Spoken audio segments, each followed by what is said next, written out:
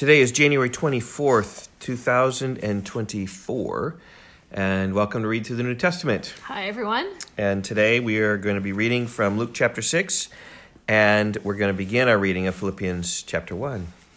Okay. That's great. Okay, so Luke chapter 6, we find Jesus still battling with the Pharisees over legalistic Sabbath issues. So listen for the Sabbath. On a Sabbath, while he was going through the grain fields, his disciples plucked and ate some heads of grain, rubbing them in their hands. But some of the Pharisees said, "Why are you doing what is not lawful to do on the Sabbath?" And Jesus answered them, "Have you not read what David did when he was hungry? He and those who were with him, how he entered the house of God and took and ate the bread of the presence? Was it not lawful for any but the priests, which was not lawful for any but the priests to eat? And also gave it to those with him." And he said to them, "The Son of Man is Lord of the Sabbath." Interesting, he refers back to the Old Testament there, the story of David. I think it's 1 Samuel 21.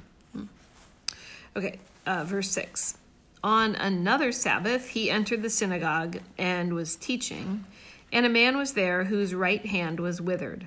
And the scribes and the Pharisees watched him to see whether he would heal on the Sabbath, so that they might find a reason to accuse him. But he knew their thoughts. And he said to the man with the withered hand, "Come and stand here." And he rose and stood there. Jesus said to them, "I ask you, is it lawful on the Sabbath to do good or to do harm, to save a life or to destroy it?" And after looking around at them all, he said to him, "Stretch out your hand." And he did so, and his hand was restored. But they were filled with fury and discussed with one another what they might do to Jesus. Yep, chapter 6, verse 11 is a key verse. I have it outlined in my Bible, and I've written next to it Matthew 12:14 and Mark 3:6. It's kind of like the turning point. Like they're so fed up with Jesus. He healed on the Sabbath. He was eating on the Sabbath, and he wasn't fasting like everybody's fasted, and they got to kill him. All right, then we have the 12 disciples, the apostles. In these days, he went out to the mountain to pray, and all night he continued in prayer to God. And when day came, he called his disciples and chose from them 12, whom he named apostles: Simon, whom he named Peter, and Andrew his brother, and James and John, and Philip and Bartholomew, and Matthew and Thomas, and James the son of Alphaeus, and Simon who is called the Zealot, and Judas the son of James, and Judas Iscariot, who became a traitor. Okay, verse 17. And he came down with them and stood on a level place with a great crowd of his disciples and a great multitude of people from all Judea and Jerusalem and the seacoast of Tyre and Sidon. That's a big group. Yep. Who came to hear him and to be healed of their diseases. And those who were troubled with unclean spirits were cured.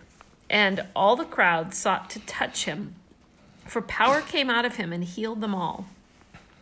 And then he's going to preach to them. This is same words as the Sermon on the Mount. Jesus was an evangelist, and so went around and preached the same sermon. And here he's preaching it on the plain, not the Sermon on the Mount. Chapter 6:17 says he spoke of them on a level place. But lots of the same thing as Matthew 5-7. And he lifted up his eyes on his disciples and said, "Blessed are you who are poor, for yours is the kingdom of God. Blessed are you who are hungry now, for you shall be satisfied. Blessed are you who weep now, for you shall laugh. Blessed are you when people hate you, and when they exclude you, and revile you, and spurn your name as evil, on account of the Son of Man. Rejoice in that day, and leap for joy. For behold, your reward is great in heaven, for so their fathers did to the prophets." But woe to you who are rich, for you have received your consolation. Woe to you who are full now, for you shall be hungry. Woe to you who laugh now, for you shall mourn and weep. Woe to you when all people speak well of you, for so their fathers did to the false prophets. Yep. And we'll finish the sermon next week. Tomorrow. Is what I mean. Yeah, so leave room for the rest of chapter 6 in your summary. Yep. But we've got Jesus continuing on with just challenges on the Sabbath. Yep.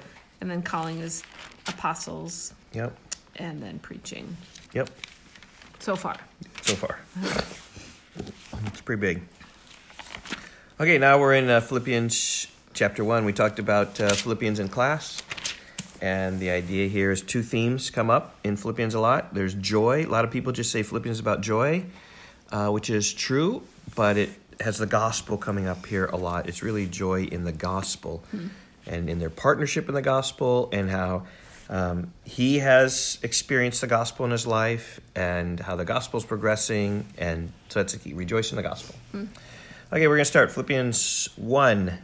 1 and 2. Paul and Timothy, servants of Christ Jesus, to all the saints in Christ Jesus who are at Philippi with the overseers and deacons, grace to you and peace from God our Father and the Lord Jesus Christ. I thank my God in all my remembrance of you, always in every prayer of mine for you all, making my prayer with joy, because of your partnership in the gospel from the first day until now. And I am sure of this, that he who began a good work in you will bring it to completion at the day of Jesus Christ. It is right for me to feel this way about you all, because I hold you in my heart. For you are all partakers with me of grace, both in my imprisonment and in the defense and confirmation of the gospel. For God is my witness how I yearn for you all with the affection of Christ Jesus. And it is my prayer that your love may abound more and more with knowledge and all discernment, so that you may approve what is excellent, and so be pure and blameless for the day of Christ, filled with the fruit of righteousness that comes through Jesus Christ, to the glory and praise of God. I want you to know, brothers, that what has happened to me has really served to advance the gospel, so that it has become known throughout the whole imperial guard and to all the rest that my imprisonment is for Christ. And most of the brothers, having become confident in the Lord by my imprisonment, are much more bold to speak the word without fear. Some indeed preach Christ from envy and rivalry, but others from goodwill. The latter do it out of love, knowing that I am put here for the defense of the gospel. The former proclaim Christ out of selfish ambition, not sincerely, but thinking to afflict me in my imprisonment. Which, again, he's in prison in Rome here. Yep. That's where he's writing from. What then? Only that in every way, whether in pretense or in truth, Christ is proclaimed, and in that I rejoice. Yes, and I will rejoice, for I know that through your prayers and the help of the Spirit of Jesus Christ, this will turn out for my deliverance. As is my eager expectation and hope that I will not be at all ashamed, but that with full courage now, as always, Christ will be honored in my body, whether by life or by death. For to me, to live is Christ, and to die is gain. If I am to live in the flesh, that means fruitful labor for me, yet which I shall choose I cannot tell.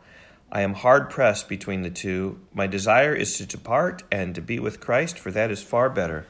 But to remain in the flesh is more necessary on your account. Convinced of this, I know that I will remain and continue with you all for your progress and joy in the faith, so that in me you may have ample cause to glory in Christ Jesus because of my coming to you again. Only let your manner of life be worthy of the gospel of Christ, so that, whether I come and see you or am absent, I may hear of you, that you are standing firm in one spirit with one mind, striving side by side for the faith of the gospel. Sounds a lot like Ephesians, walking worthy and unity. Yep, you're right.